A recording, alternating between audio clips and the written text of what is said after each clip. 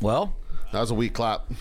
that was decent. No, that was weak. I got a little bit of jerky grease on my hands. I couldn't really get it to hit correctly. It's good enough for the girls we go with.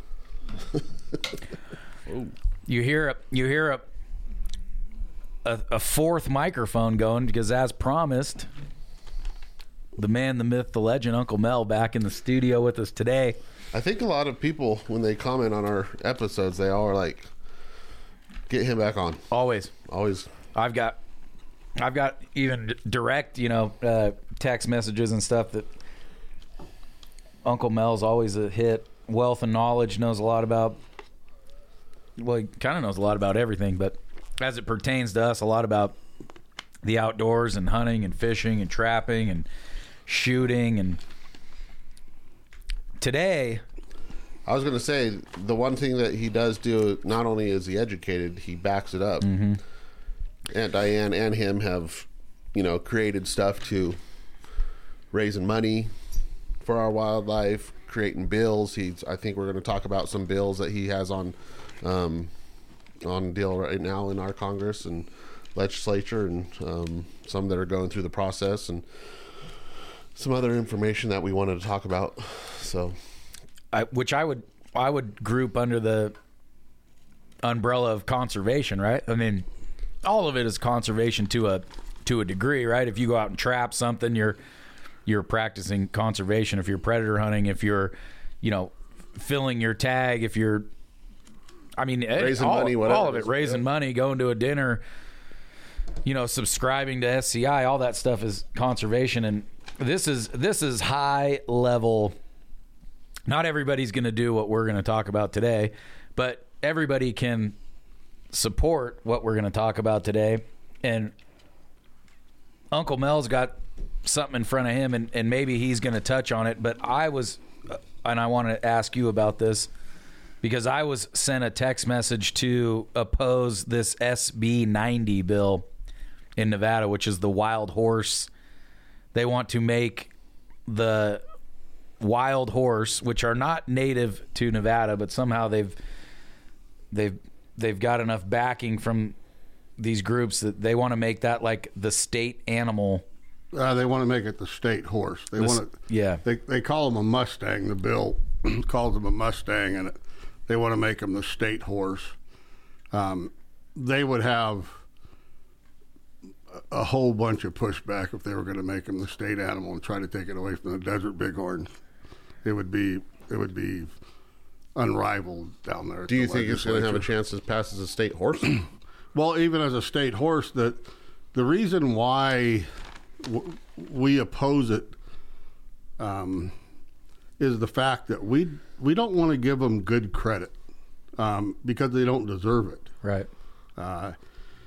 They're there 24/7, 365, and the damage that they do to riparian areas, to the grass, is unparalleled by any other animal. When you say they're there 24/7, 365, you're saying they don't migrate, they don't really roam, they don't. Well, yeah, they do roam. They have to. They got to leave the high country to go somewhere else, but they're going to stick around as long as they can, and it's very, very hard on the native wildlife that do leave the area, and they'll come back to a summer range and/or winter range or a transition range, and the feed's gone. Yeah. So it's not, a lot of us believe that horses eat hay. Well, they're a big consumer of bitterbrush, huge consumer. So the wildlife that depend on this, they don't have it, because you're looking at some places on our AMLs, appropriate management levels, okay, HMA, horse management areas. They are 13 times what they should be, what they allot. So you think about that for a minute. Let's just say there's supposed to be 100 horses on the lower side of the AML. They have a lower and a higher side. So let's just work the low and say there should be 100 horses here on the low side and 132 on the high side. And we have 13 times that many. Right. How can the land sustain that? And that's what they look at, right? Let's simplify it. They look at a 1 square acre thing and say there's 1 pound of bitter brush on there that could hold a half a horse. Well, I don't know the calculation, but that's right. They're looking at vast swaths of land and saying, okay, there's enough food and water for whatever, 100. Yeah. When this was originally set up, the BLM and the forestry, wasn't somebody grabbing numbers out of the sky. Yeah, they studied. They actually, like you're saying, they measured it. You might throw a 5-foot hoop. You might throw a 3-foot hoop. You might plant then you count in that 5-foot ring how many plants you have. That'll tell you the square footage of plants. Mm-hmm. They'll measure that. And they can actually put per acre tonnage on a normal year what we should have. So, and not to talk about compaction and where they stay around the riparian areas, where they hang around the water, where springs are literally tromped in because the water's not coming up fast enough for them to drink. You got to look at it. A desert bighorn sheep, an antelope, a deer, you're looking at about 1.5 gallons of water for that animal's need. A horse, 10 to 15 gallons. Oh my God. So when you're looking at daily? something with 10 times as much the need of water daily, where do they get this water? Right. Plus, Now, what's the average lifespan of those, our big game probably animals? about, I would To a say horse. probably about 20 years. For a Right, horse. so, I mean, And that's in the wild. three times the amount of your average, at minimum, 3 times the amount of your average big game animal. Well, bighorn yeah, sheep, bighorn antelope, sheep, deer. 7-8 years, Right. 9. They're 20 to 30 years they're doing that. So Right. not only that, you take that multiple of the water and then multiply it by how many more years that they're living. And then Good Lord. they're out there every day. Yeah. But I think we're getting not off the wrong track. Going back to this bill, I think there's they're the groups, they make it all sparkly and they're the horse, they're beautiful, they're awesome to go look at and take pictures of, and they we all these trips we get to go on. But damn well there's an ulterior motive, because if they do get that, the next thing is, they're protected. They're protected. Yep. You can't hunt That's grouse here. You can't hunt deer here. You can't Well, do and this. And so that's more than just looking at the impact. the impact of what it has on the land. If they do succeed in getting this done, the next step is shutting other stuff down, because Which is what is that other stuff? Hunting. Exactly. Exactly. That's exactly. So it's just another way around of getting the around biggest hunting. thing they're going to shut down is grazing by Yeah. cattle and Exactly. livestock, and Huge. I won't classify the feral horse as a wild horse. It's not a wild horse, like you said. They're not native to Nevada. They're not native to the North American continent. They were brought here in the 1500s by the Spaniards. Eons ago, we did have a horse, but it was nothing at all like the modern day horse that we have. Plus, on top of it, the Mustang. See, I was like the Mustang. Plus, they've bred with what essentially used to be the U.S. cavalry, right? All those horses, when they went to helicopters, all those horses had to go somewhere, and they went out on the prairie and roamed and procreated, and partly became the Mustang horse, there was right? Yeah, there was ranchers that he would look out on a herd of horses, and he'd say, "Oh, there's a few good mares, and I'm going to throw my stud in there," and he'd go take the offspring, and then.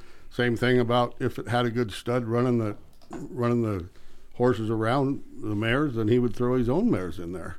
But your grandfather was a Mustanger, what they called a Mustanger, that brings some income into the family, and it was a tough life. Different world back then. 1971, we got the act, and 1973, and the Wild Horse and Burro Act, probably one of the best acts that has ever been written.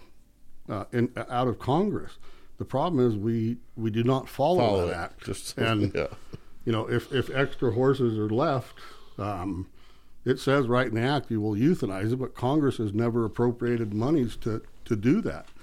We set up these pastures in the Midwest, and we have many more horses there in these pastures that taxpayers are paying $350, $450 a day per head for these animals to be there.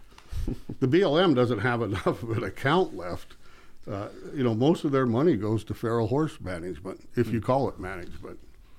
So it's a bill that we opposed. A group of a school classroom actually put the bill in. So when you're dealing with pulling on heartstrings again, little kids want to have this happen. Yeah, I saw those letters that they wrote, and is that unbelievable that they have little kids. That's politics. Having little kids write in favor of why we need to have this state horse, but they don't. They have no idea what it is. What's really thing. There's a lot. Oh, go ahead. The funny side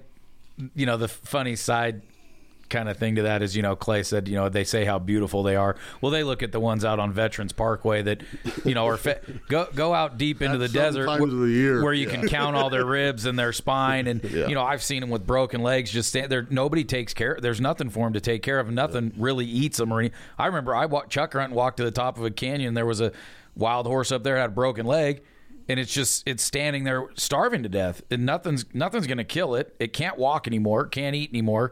It's just standing there waiting to die. And I couldn't do anything to help it. No one can do anything to help it. It's sad to see that. And animals in general, they're not smart enough to ration their food and water, so they eat and eat and eat and drink till that's gone, and then they move. And if they can't find something close enough to eat, they die, right? If they've decimated everything in their area, then they all die. There's tons of pictures, and it really makes the wild horse advocates mad when you put that those pictures out there, real life ones. I mean, when you're looking at a horse that has absolutely no rib cover on him, he isn't eaten. There's very few foal in the herd because they can't carry it. These animals, in 1993, when we had the real bad winter, I would hate to imagine how many left, how many perished. They just couldn't take that winter. It's kind of what we got having this winter with our wildlife. Yeah. So it's tough on everything out there, and that's the reason why you need management and you need a balance. Of some kind. You need conservation. And we got a little bit off track because I threw that out there because I wanted to talk about it. Well, there's some other laws that are out there. I mean, there's some gun laws. And there's some gun laws out there that 3 of them that that are trying to get passed right now that are just nuts as well. But yeah, Mel, what are you working on? This is what I was going to go up. This is top tier kind of conservation where Mel actually is, helping to write these and push these bills through. I wrote my own, and along with Senator Hansen, and it did get a hearing, but it didn't make it to the workshop. So it's something we need to work on.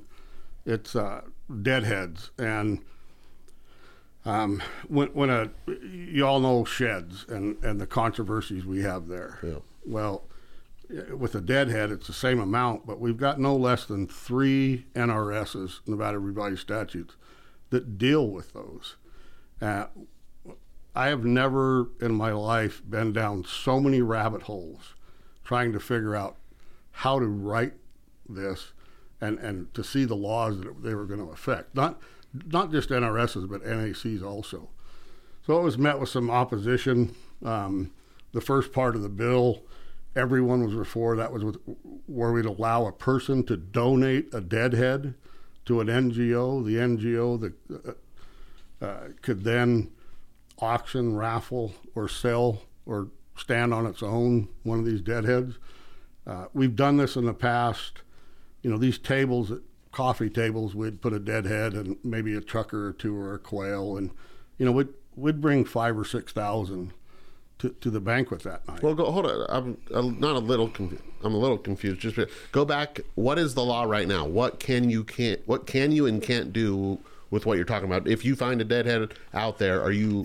Okay. So I think you're going to say, can you possess it? Yeah. What's the law there? No, you can't. The law is on any without a tag. Okay. You cannot possess a deadhead. The difference between a deadhead and a shed is a shed is naturally shed. They naturally lose them, and it's not attached to the skull. Once that antler or horn is attached to a skull, then it's what we call a deadhead. And you're supposed to let a warden know. They do have a letter of possession now, because it was a gray law, we figured, The only thing they had was you can't possess it. So you can now get a hold of NDOW, tell them where it's at. They can go investigate it to see if it was died of natural causes or if it died of predation or just was poached. Yeah. And are we talking only sheep, or are we talking everything? No, deadhead is anything with an antler, with elk, with deer, antelope, elk, anything. deer, Yeah. bison, anything. Mustang As horse. long as it, well, they don't have horns or antlers, so we're not really after them. Got a big What's the jackalope? What about a jackalope? Absolutely, and you know they're one of the rarest deadheads we ever had. But when you do find one, it is worth a lot more money than any 180-inch deadhead will ever be worth. But yeah, that's what the bulk was. Any deadhead you can't possess, huh? No, you cannot possess it without that possession. Without the letter. So they want to do the investigations, but you can't sell that. So you just have a piece of paper, and it's a possession letter, and you can't ever sell that. Now your own head, one that you've legally taken, that you've tagged, you can sell that. You can't. That's about you can sell the hide and the horns of it. You can't sell any meat off of that. Gallbladders with bears. Right. You know that stuff is all against the law. What about Uncle Mel? If you you got a tag and you find a monster buck deadhead and you put your tag on it, which you can't do. It's that, funny you correct? asked that. A guy tried to do that this year with the desert bighorn sheep, and they wouldn't let him do it. If you remember, they tried to check him into Vegas. I never heard that. Really? Yeah, he wanted to put his own tag on it. Yeah. Now last year in the Wasatch in 202, a guy was hunting sheep in there, and he went up to the new guzzler that we just built in there a few years back, like 4 years ago, and there was a mountain lion killing a desert bighorn ram. So he took pictures, and he got a hold of NDOW, and they went ahead, they let him keep it, and he was successful in taking his own ram, but the one that he took, the one that the lion got, was bigger than the one he was able to harvest. So he was able to keep them both. And, you know, to witness that, I mean, there's so much film on YouTube now, and with lions getting sheep and bobcats killing full-grown deer. You know, it happens all the time now, but I mean, I've found so many deadheads, and some I've picked up, and some I haven't, just because they've been, you know, eaten out so bad and Or broken bleached and out, bleached, yeah. and you just like, okay, Yeah, possession I wise, felt the same. I was thinking the same in my own mind. I'm like, look, I found sheep, antelope, deer. I mean, yeah, sometimes I grab them, sometimes I don't. Whatever. I never would have thought. And Never crossed my mind. So they're now, if you go to a warden and they come out and say, okay, you can possess it, right then they give you a letter. you apply for the letter. Oh, you have to apply for it. Does it cost money? No, it doesn't cost. Can you take the head while you're waiting for that letter? They probably do. You're going to keep it. Oh, okay. Yeah. You're going to. And then you're saying, then that's where it ends as of right now. That's where but you cannot sell that. That's okay. That's So, I mean, so you the have bill and we're gonna keep working on this. Hopefully, in 2 years we'll bring it back if I can find another sponsor. But that way we'll be able. If someone finds one and wants to help out conservation, you would donate it to an NGO. Or give it to a person like myself. There's several of us that'll do it. We'll put it in a table and sell it as furniture. We make, standing lamps, in lamps. way to raise money for conservation. Yeah. So it's just a great, and anymore, you guys fundraise too. And you know how tough it is to come up with a new idea. You wear things out. Oh yeah. So there's so much art you can put into this stuff. Mm-hmm. What about the taxidermy aspect of it? You're kind of all that's taxidermy to a degree, but actually, a deadhead that you take the place of the NGO that you're talking about, and it's your local taxidermist, your buddy, and he can sell it himself. You donate it to a taxidermist, and then they create like a mountain lion dragging off a dead head or something, or even just on the other side of it, just make it a traditional mount, and he could use it for a showpiece or sell it online or whatever. Well, I mean, I imagine it would go that direction naturally. no, a private individual cannot sell them. So, Well, that's what I'm saying. If you got to that point, then that opens the door to that. yeah, and I don't see, when I was talking to the wardens about this months ago, when I first thought of the idea, of having a bill and get it sponsored, we talked about this, and the wardens, they want an easier way to identify this deadhead. And one of them was concerned if it was a deadhead that was actually investigated, and one was concerned. One of the wardens was concerned about the resale of that when a person got tired of that art in his house. I don't have any problem whatsoever with that. I mean, you might have a few too many Jack Daniels one night. You buy one of these tables, you bring it home. The wife was going to get tired of it pretty quick. So there's nothing wrong with reselling that. You're probably never going to recover the money that you spent at an auction anyway. So that was one of the things that we would have worked out. Another way is easy identification. I wanted an NGO plug, just like they plug sheep now when they put the identifying plug in there. Yeah. I just wanted an NGO plug, easier to track. Where did it come from? So, we did put a lot of thought into this, but it's probably going to take us a couple of years to get it on. Another bill. Hold on, I want to still talk about that. With that, there's a couple more things just that crossed my mind. If you donate it, that's the only way you can get rid of it, or keep it. Your bill You is keep it only yourself. Keep it yourself. And what if you make a piece of art? You still, That's yours. but then you still can't sell it. Piece of art. No, the because only you're- way you can transfer that is if your bill is to donate it to you or Donate it to NGO. an NGO, a non-governmental organization. What hypothetically speaking, my dad had one and he passes away, then I can take possession of it then? Or Is it a deadhead? Or is Yeah, it deadhead. It was taken. Yeah. So you get down to being Per the law, no. right, that's crazy. Okay, per the law, no. You cannot possess. Let's just say that, and this is taking it to the extreme, but it has been taken here when this bill was first passed about possession. But taking it to the extreme, I don't know how many quote unquote deadheads that I have in my garage. I know you guys got a few. If there's not a validated tag on those, they can be confiscated. Okay? and that's just because That's just because of this NRS. that's what I'm saying. But it was originally, I'm guessing, originally written because these animals are the possession of the state, right? There are animals, and we're the only ones that can make money off of them because they're ours, right? I mean, why can't I? Why did they write the law in the first place for possession? I get it to maybe poaching and hiding it in, in your back of your garage for 10 years. Then, hey, look, I have this huge deer. It was a deadhead I found.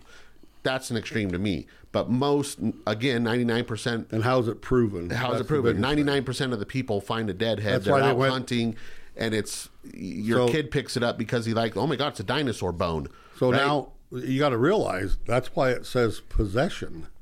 They don't have to prove, with that law, they don't have to prove that you poached it.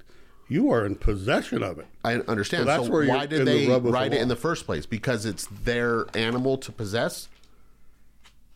What you mean by theirs? You mean the states? The or- states. They're taking. If you didn't possess it or legally kill it or have it with a tag, the only other people that could legally have that is Mother Earth Right. or the state. If it dies naturally or whatever. But if you're lucky enough to find it, I just don't understand. I mean, that law doesn't even make sense to me other than if they can prove that you poached it or somebody poached it and now you're in possession of it. But just to find something, it's crazy to me. I'll tell you Possession. Some of it what just doesn't hit make my head is I was at a friend's house the other day and went into like his extra room or whatever. He's got like 2 huge drums of antlers and horns, and I said, "Those are sheds?" He goes, "No, that's every deer my dad ever killed, my brother ever killed, I ever killed any of them that didn't get mounted." we've kept the horns, dozens of them, but they don't have the tags on them. They don't. Never. So you would say to him, you're in possession of 25 or 30 different, deadheads, but they were all killed with a valid Nevada, hunting license. Just some of them could have been 25 years ago. Yeah. You don't have that tag anymore. You don't have that, so that guy technically would be in trouble. And that's not why the law was made. Right. I know. That's not why they made the law. But technically, though, we're right? keep He would be in honest guys trouble. honest, and the guys who are going to go out and poach, They're going to how do we're it gonna anyway. stop Right. it. Yeah, exactly. That's So the thing. He's always in the cable. If you have to write a law for something, I mean, it's never going to stop it because the good people that are doing it are never going to break the law in the first place. Right. The people that are poaching Knowingly break the law. If the people that possess it, that poached it, there's already a law against poaching it. Mm-hmm. Sure. So that's the law that you can get busted on, not the possession. Right. I mean, we have to prove that you poached it. But by putting that law into place, takes my kid from picking up a deadhead he find out while he was saging hunting. Right. It's Clint always talks about it. Clint hates the.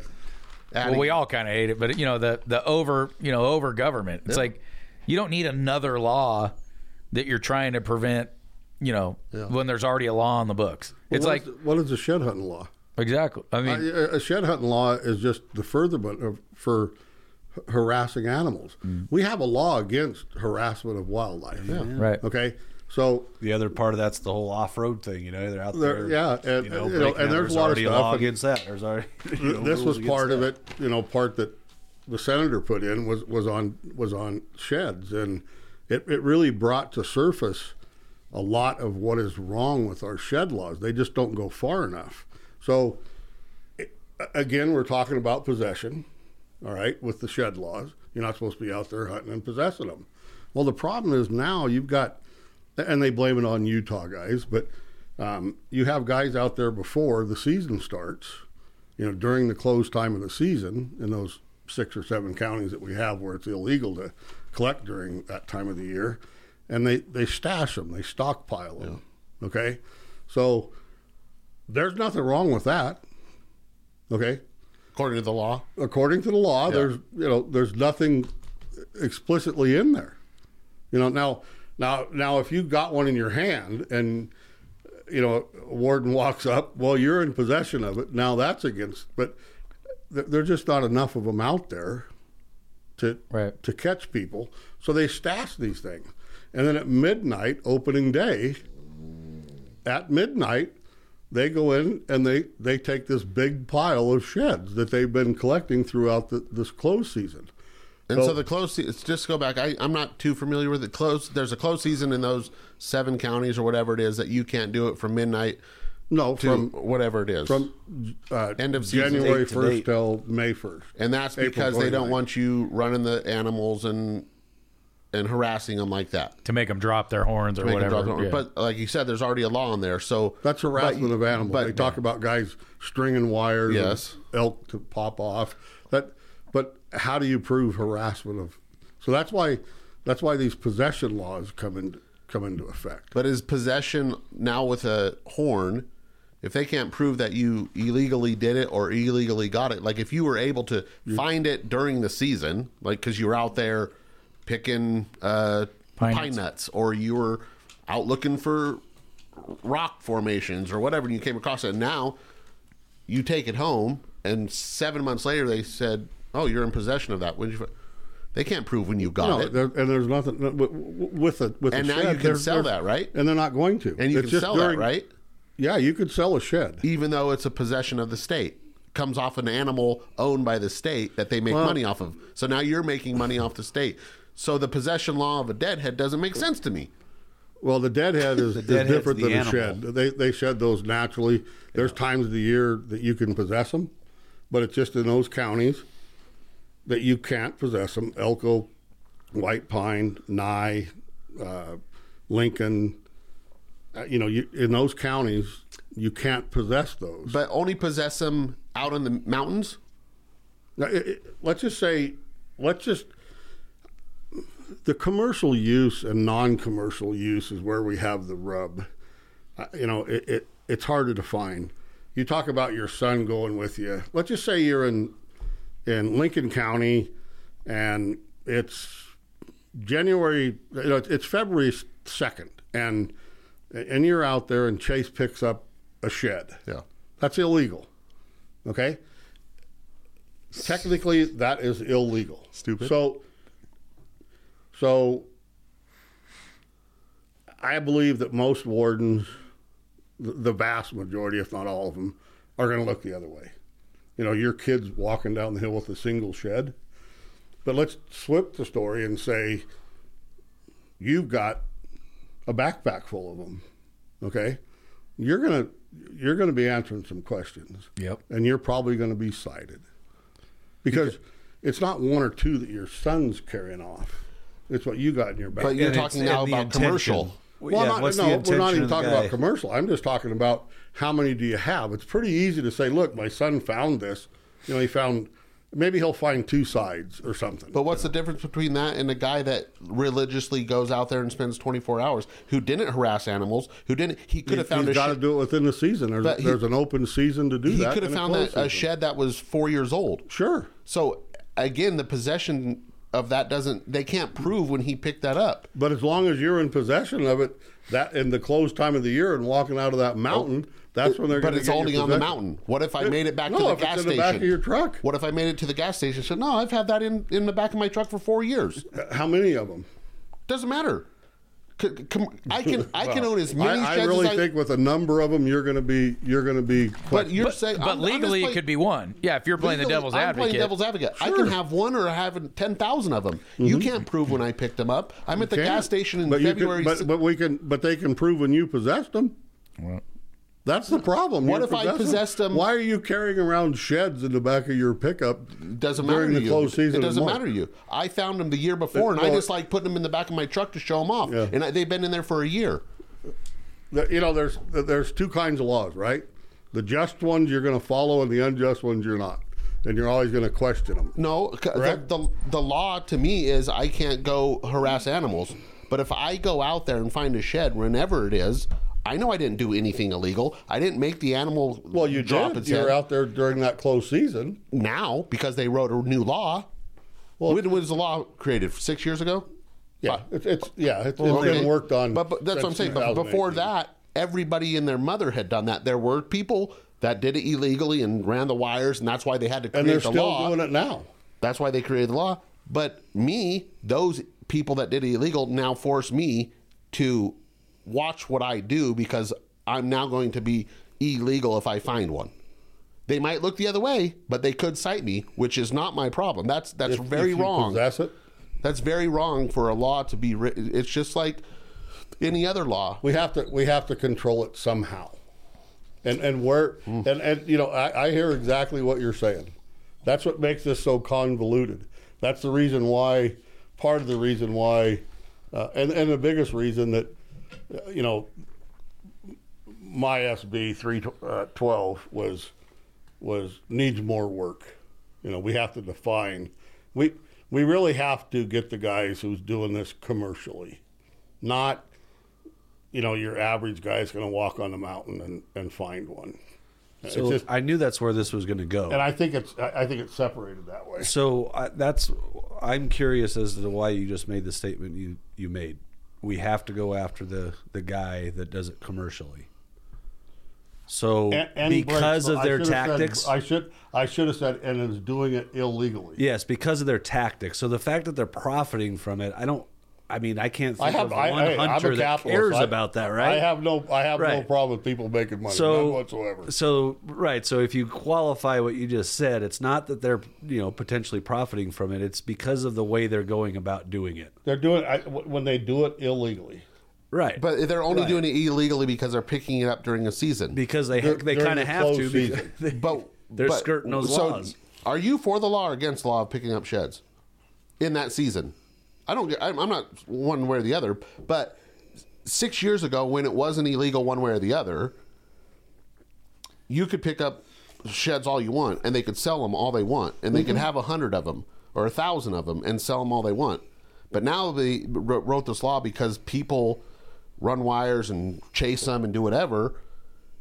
that takes away my ability to go when it was always legal to do it, January through whenever you say. Yeah. Well, and that's But that's we're not dropping horns till February. Okay, late February. whatever it is, February till. You just made me. I'm just going to say felon, and you're not a felon because you just made me a criminal by other people doing something illegal. Yeah. You're putting that law on everybody else that did it legally and never intended to do anything, and they just found a shed and called it good. The problems, like when I talk to the people in those counties, you have to go see the problem for yourself. You have to go see how many people are out there doing this. Mm-hmm. It is huge. Because of the business side. Well, yeah. They're not doing it. I don't think they're doing it for any other reason. What it boils down to is business. I mean, just a hobbyist, I know lots of guys who's collected sheds for years and they finally got rid of them, and at $14 to $16 a pound, it's a little bit of money. So you get some big sheds, but for the harassment of wildlife at that time of the year, you got to realize that's a tough time of the year for deer and elk and so what is they felt they had. Now, I didn't make this law. I spoke against this law when it was being made, and the reason why is that the other activities that are legal that we do the same time of the year, and I'm not gonna sit on your podcast and tell you those. Those things I whispered to you. I don't want them coming after that, because is it harassment?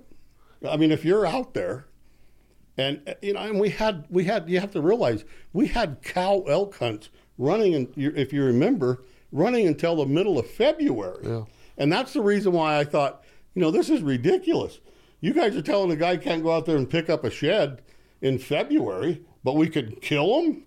That didn't make any sense to me. You're harassing them. What were the harassment, things that they were, what were the actual harassments? Most of the time, running elk through trees with those, gritting everything off. So you're running all these animals out of their winter range. You're forcing them to go back up on the mountain when they need to be where they're at. And that's where I can see the problem. I really can. When they're explaining to me how many people are doing this. I think the best thing to do is, we ought to just go take a look at it and form our own opinion. I believe it would be a big problem.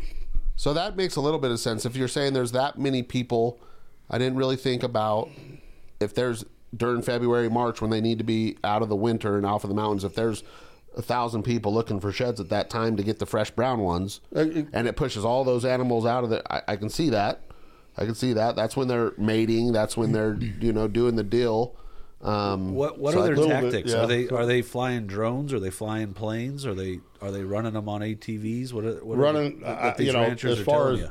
I've been told helicopters. I've been told that helicopters are being used. So they're potentially also they're disturbing their livestock, because there's going to be a lot of crossover there. It is important. I mean, we talk about bighorn sheep. To me, we shouldn't be. It's when we're all scouting, we all love to be out there, but especially when you have a tag, or your buddy does. But that's July, August, September for a bighorn sheep. That's the most critical time for them guys. Water consumption. They don't have enough, so they really need to be left alone in those hot summer months. And then you have, on the other hand, you have your ungulates that we need to leave alone during those times. I think there's good in the bill, the law. I really do, but it has to have some teeth in it. It's not working what we're doing. Guys are still there right after they drop, usually February. They're out there stockpiling. What's the punishment? I don't know. The biggest thing to all of us sitting here, is it a fine or would be 6 points. 6 demerit points against our license. Is there a fine? Yeah, I'm sure there's a civil fine. To have more teeth in it to stop people, that's what we're added looking jail at, time. Maybe so that's what we're gonna look into, and some people want to keep the non-residents out for a couple weeks. Wyoming just went through Wyoming legislature, and they're giving the residents a 1-week start before the non-residents can come in.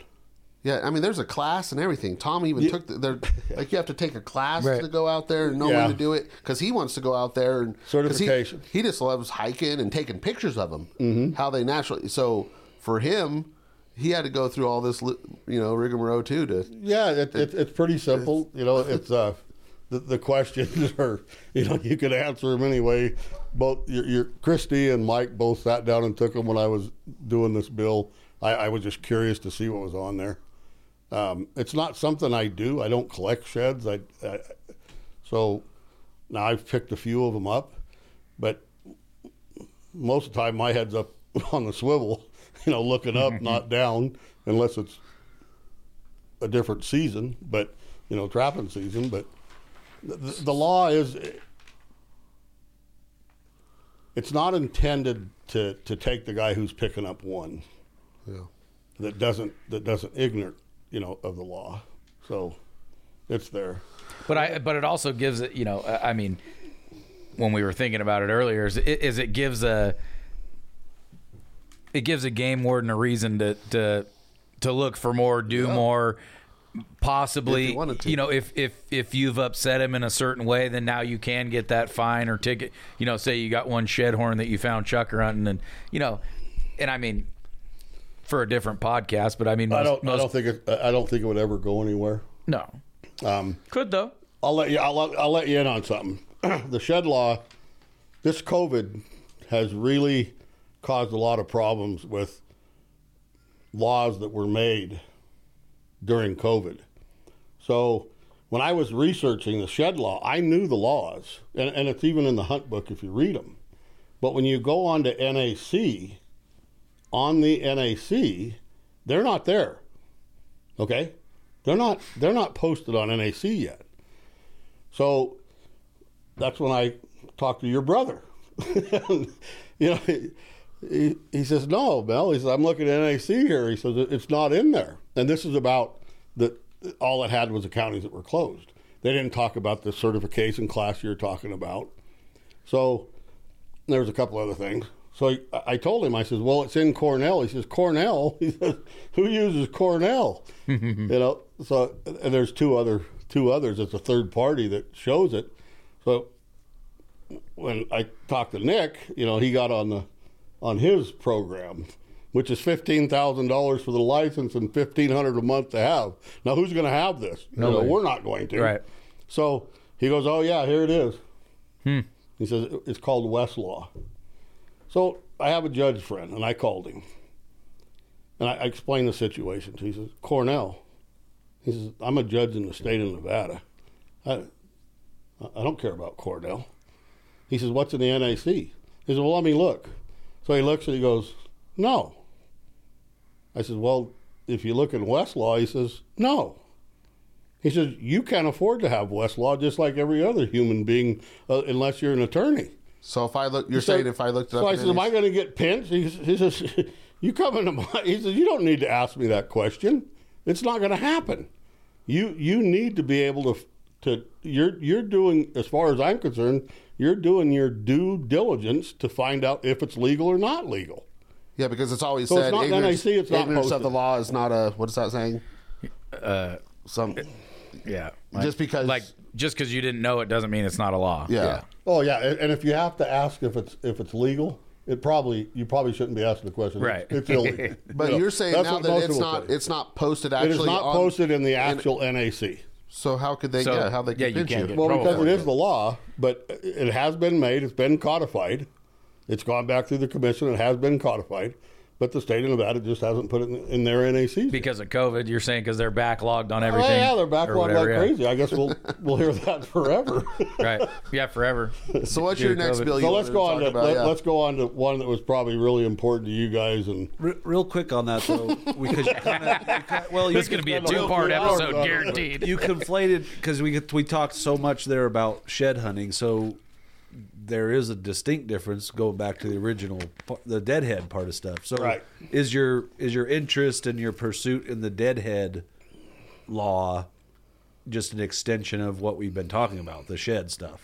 No, Are it's you not an trying to extension kind of at all. get I out think in you're front just of it trying a little to bit? raise some money. Yeah, all we're doing is we're just letting an NGO be able to auction, sell, barter, what or Okay, use so their there's own use. there's not really a straight correlation. No, we don't between want the to. two. And the reason why that was brought up is because the senator thought it was unfair that if a kid was just out there and picked one up, he can get cited for it.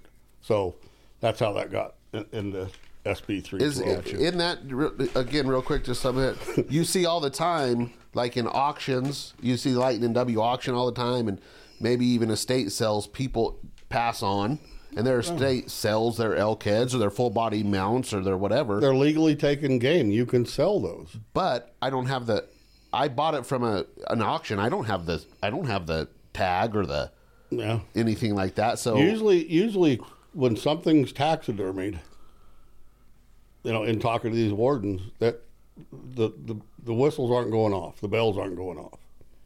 It's taxidermied, and yes, you can sell anything that you've legally taken.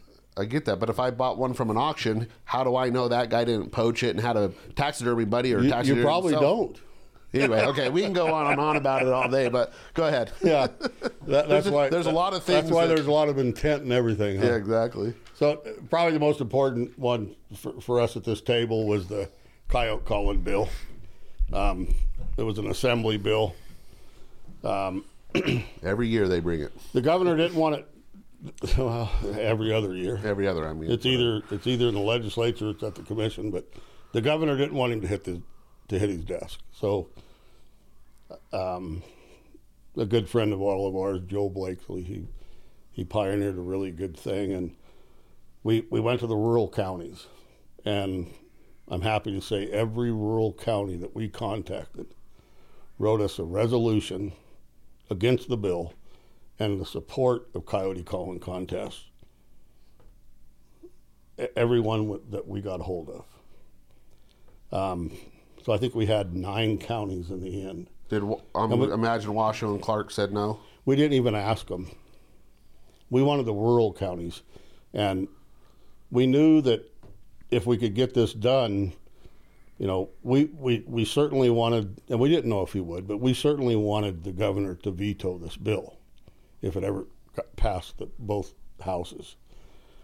And it would certainly have given cover if he did, because the rural counties, face it, guys, that's who elected him. Yeah, that's where he got his votes. Right. So, this is cultural bigotry.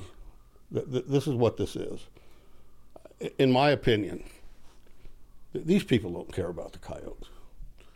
They just don't do it. It's the cause. And they don't want you to do it. Mm-hmm. It's just cultural bigotry. Well, the same holds true of those wild horses we were talking about. There you go. They'd much rather see those pictures of them standing out there with their ribs sticking out because that's dying of natural causes. They don't want any management of them. And that's what they want. Management. So and Mother Nature is very, very cruel. Very cruel. Very cruel. So that was a big victory for us this year. So did it get even out of like what you're talking, even out of the assembly or the first? It didn't even go to workshop. You get a hearing and then it goes to workshop. So it didn't get a workshop because of a lot of face-to-face meetings. And, when you have NACO, the Nevada Association of Counties, on board with the rural counties being against the bill and supporting coyote calling contests, in some places, this brings in, for some counties, it's a sizable amount of money that that whoever does this in these contests, it brings them a lot of money. Well, we talk about it all the time because it's way beyond hotel rooms. It's fuel, it's food, it's everything. It's thousands and thousands and thousands of dollars that are raised in some places that may not ever see anyone. How many? I was going to say Gerlach, but that's probably a bad example due to Burning Man. But Gerlach, not Burning Man times, probably sees, if they're not a hunter, well, look at Tonopah. 5 tourists, Tonopah, Mina, Looning. Even Elko. I mean, Elko. You look at these places, Panaca, Pioche. Jackpot. I mean, there's so many places that, you have 15, 20, 30, 40, 50 people come. They got, like you're saying, they got to have a place to stay. So you're going to be in a motel room. The motel rooms are full. Well, I'm going to take my trailer up there. We're going to stay in a park. We're going to eat. You're going to enjoy yourself. Mm-hmm. You're going to spend some money. You're recreating. You're doing what you like to do. It's your culture. Mm-hmm. That's why it's cultural bigotry to have these. Wow. To be offended by them. I mean, you hear the same things about coyotes. Oh, these guys, they go out there and they kill thousands of coyotes and they pile them up. And a lot of the things, and some of it's true, those guys shouldn't be doing what they're doing. Put it behind a gate, put it behind wherever you want. It doesn't have to be known to the public. Get it off of Facebook, get it off of social media. We don't need those either. And, we're only trying to impress ourselves anyway, right? I see where you're going with that, but I am a firm believer in I make no excuses. If I want to put a picture of 20 coyotes, at the same time, make it tasteful. 100% make it tasteful and stuff like that. There are, again, just like shed hunting, that people that run the elk and get them all illegal. There's people that do all this stuff back. You have to realize that's the biggest complaint. You've been taught since hunter safety. You don't tie a deer to the hood of your truck and drive it through town. You know what I mean? That most ethical hunters do. We've all been taught. And don't do. And it's different now with social media. When I took hunter safety in 1992 or whatever, there was no social media. You took a photo, and if you showed it to someone, you showed it to someone. Right. Now, you can have it in front of thousands of people's eyes in a matter of minutes. So it is different. Yeah. I mean, I would sit on the Switzerland side of that argument that you two just talked about. I'm all for do whatever you want. That's your God-given right, and I'm also be tasteful and ethical and stuff. I don't see a problem with it. But there's also the point. I don't see a problem with it, and there's also the point though. If you have a voice and you don't do it, like other people are like, well, he's not doing it. Like, is he really 100% for hunting, or is he just kind of, he doesn't want to get shown? I know there's a lot of people in baseball. I remember, I don't want to name names. He still might. There's plenty of kids that played for certain teams, and they would never even talk about being a hunter because they would get lambasted in the city that they played in, or musicians or other people that would just I'm like, use your voice. If you're like that, use your voice, and it might bring hunting out to the masses and be more accepted, right? And you wouldn't be looked down upon if this person is doing it. Okay. How about the wanton waste side of it? The wanton waste side of killing coyotes. Wanton waste side, yeah. I mean, well, that's one of the biggest thing is putting something in somebody's face. Okay, that's a big complaint. Wanton waste is another huge complaint from them. I mean, all you're doing with these coyotes is you're just killing them. It's just a contest to kill, and you're not utilizing the animal at all. Which that's under the assumption no one's skinning them. In most cases, that is not a true statement. Yes, in most cases. I'd make a proposal to counter that. Let us shoot those wild horses, and then the coyotes have something to feed on. Yeah, you might be. That'll go to the workshop. So, those are the kind of things. Coyote Preservation Act. For every coyote that we don't kill, we get to kill a horse. I know that we're joking about this, but I honestly, there's got to be something done about those horses without changing the subject. I truly believe for every tag that they give out for deer, elk, whatever, big game, you get to kill one horse. Yeah. I really think the power of the pen still carries power, and the guys listening, and us, you need to write letters to your congressmen, congresswomen. You need the legislators. You need to write letters. You have to have your feeling out there. Let me ask you this before you move off of this, because I just did this. I've done it several times. You never hear anything back. So are they really going somewhere? I'm asking you, Mel, in your opinion. So I got a text message, please oppose, Senate Bill 90. Here's the email address. Yep. Here's what you should say if you're in opposition. I followed it to a T. I don't even get a thanks for your letter, response. So are they getting them, and does it really make a difference? Alec, I tell you, it does make a difference. And usually I've written several letters to our senators, clear back to, Harry Reid, and I'd get a letter back. Usually it's a form letter, so they do read them. What means a lot of things. 6 years ago, I'll give you for instance, we had the most popular bill in the legislature, okay? And it involved trapping. And we called out the dogs at a certain time. And one of the assemblywomen says, "You cannot believe how many emails I got today, how many phone calls we were taking. How do you," and she was the head of the culinary union in Vegas. She says, "How are you organizing your people to do this? This is a huge network you've got going on." So yes, it is an important thing, but more important is the face-to-face meetings you have with these people, with the legislature, if you can. Yes. Yeah, That's why I mean you're on a different level. It's than tough most. to do. I mean, there's only so many 15 minutes in every day that these people can meet with you. I mean, it's a busy schedule. Mm-hmm. There's a lot of bills, hundreds that didn't even make it for a hearing. Yeah. And some of them are probably good bills that we need. But it's just such a busy time. It's hard to for them to hear everyone.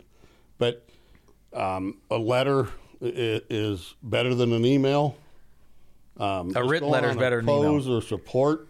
When you oppose a bill and you're looking at 3,600 people opposing it and 27 supporting it, it speaks. Yeah, it holds weight. But the one that speaks the most is the face-to-face. I doubt with how our legislature is, being Democratic right now.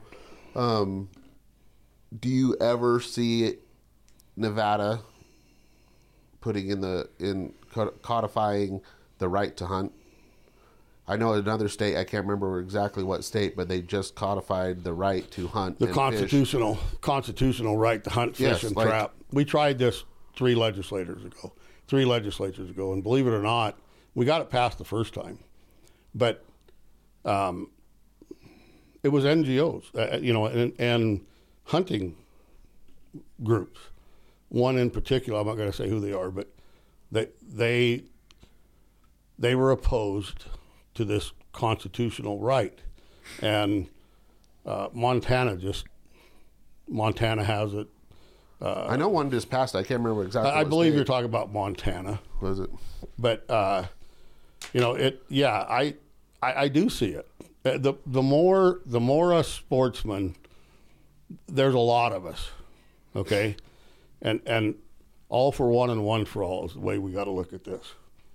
And there's a lot of us, and if we go in as a block, we are a very powerful block. We are.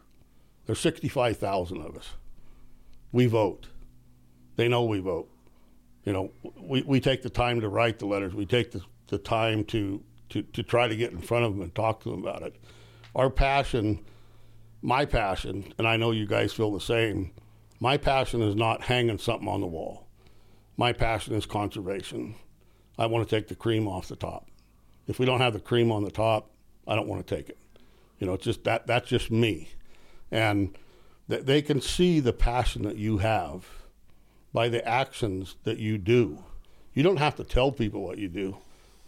Let other people tell them what you do. So how do we get those 65,000 plus people, as you're saying, as a block to codify them? Because every year the coyote contest, while everything's going to be coming up every time, they're going to keep doing it, and it's just a matter of time before we don't step up and we don't say it, or we have enough people in the legislature that are against it that they're just going to pass it. So what brought up SB 90? Where did you see it? Did you see the email you got from? Yeah, I got an email. And the Nevada Bighorns. Yeah. So the two best groups is the Coalition for Nevada's Wildlife in the north and the south. Those are your groups. So you want to get on their email list. And this time of the year, you'll be getting a lot of bulletins about what bills that we're going to be after, what we're going to be supporting, what we're going to oppose, and the ones we're going to go testify on. Coalition for Nevada's Wildlife, both the southern and northern. We have one in the south, one in the north.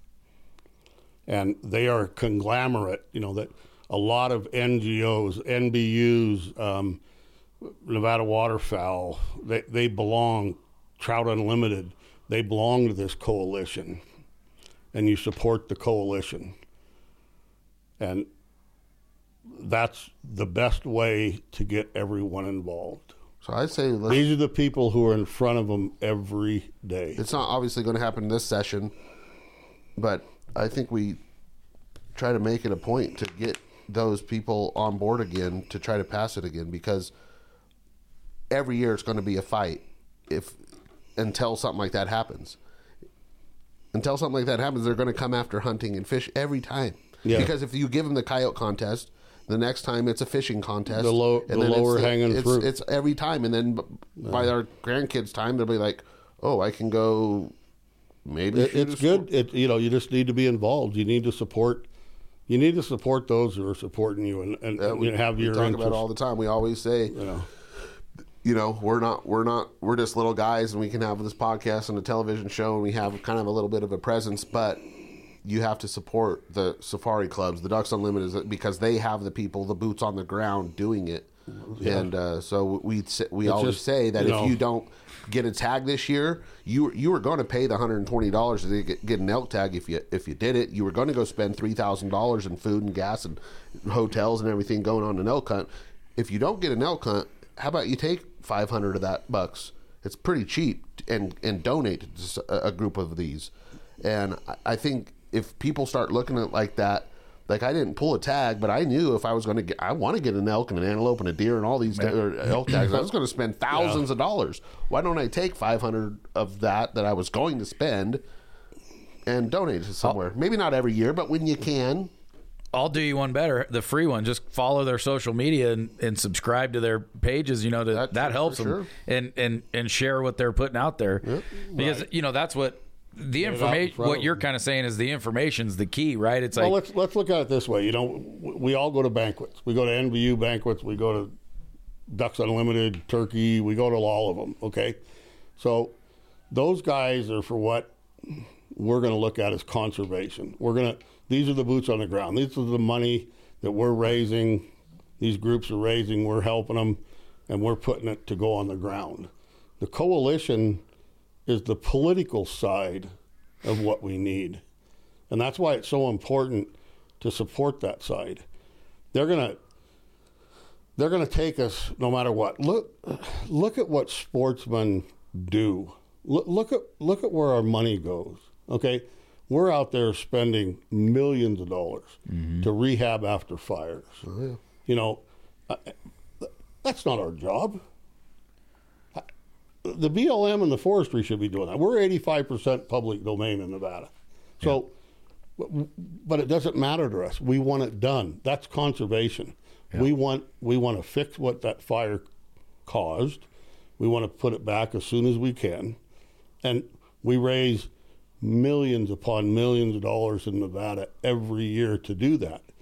Where we were lacking a few years ago, it's been 25, 30 years ago now, was on the political side. We were getting beat up there. So the coalitions were formed, and they're the political arm of the conservation. All those people that sit on those boards do the same thing that we do. They go to banquets, but they just do one additional thing. They're at the legislature. Yeah. And they're getting in front of them one-on-one, face-to-face. And what I think is they're doing the right thing.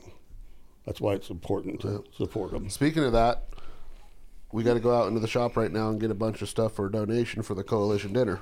Yeah, I guess we do. Good. So that's the next step in raising money. Speaking of what, before that, you got to support the brands that support what we're into, and we briefly touched on my greasy beef jerky hands. So we want to thank Jack Link's Jerky. Uncle Mel on the show every time. We could talk for hours and hours and hours. So we got to say there's going to have to be another part 2. We have to invite him back out. I want to get Joel. I want to get Joel on. Yeah, we're going to get him on. He was at the house. I invited him out. Who's Joel? Joel Blakely. Okay. Head of the chopper, local realtor. But I want to bring one more up, and that's the $3 fee that we all pay for predators. Okay, it's another bill introduced by the same guy who introduced the coyote bill calling contest, and that got a workshop that's going to be carried on. And what they're doing, you're gonna probably, what it looks like where it's at stands now, you're gonna have a box to check, and your money's either going to go for predator management, the $3 fee, or it's going to go to protection.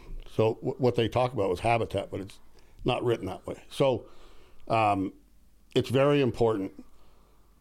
If you think habitat that has millions and millions of dollars thrown at it every year, and there's lots and lots and lots of grants to apply for that can be applied for, or your money, you can put your money to that, or you can put it to predator control, which that's the only place you're going to get this money in the state of Nevada is from that $3 fee. So you're saying you do want us to check the box and Absolutely. pay the $3 for predator control? Sure. And I don't, really there's going to be a big campaign, probably before we have, if it does go through, if it is ultimately passed. So you like this bill, you're saying? No, I don't. No, you don't. They're trying to. So right now it is an automatic $3 fee, right?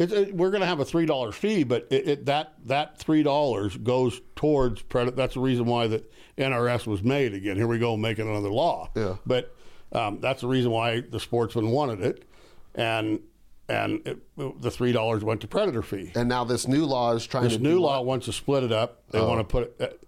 It was an amendment. At first, it was, we have an 80% mandate right now, so it's called 80% lethal. Okay, they didn't like that.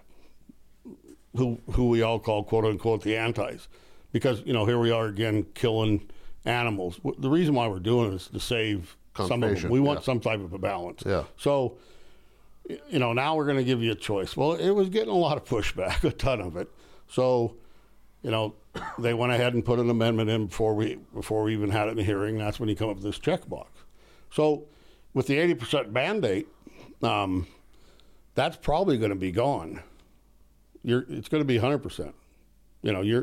You check that box, there's no 80% in there anymore. It's been taken out. So you put it in there, and that is for control.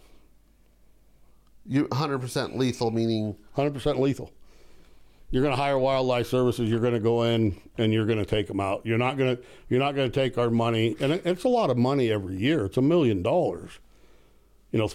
We have 345,000 applications. Yeah, it's funny to me that they times 3. They want you to.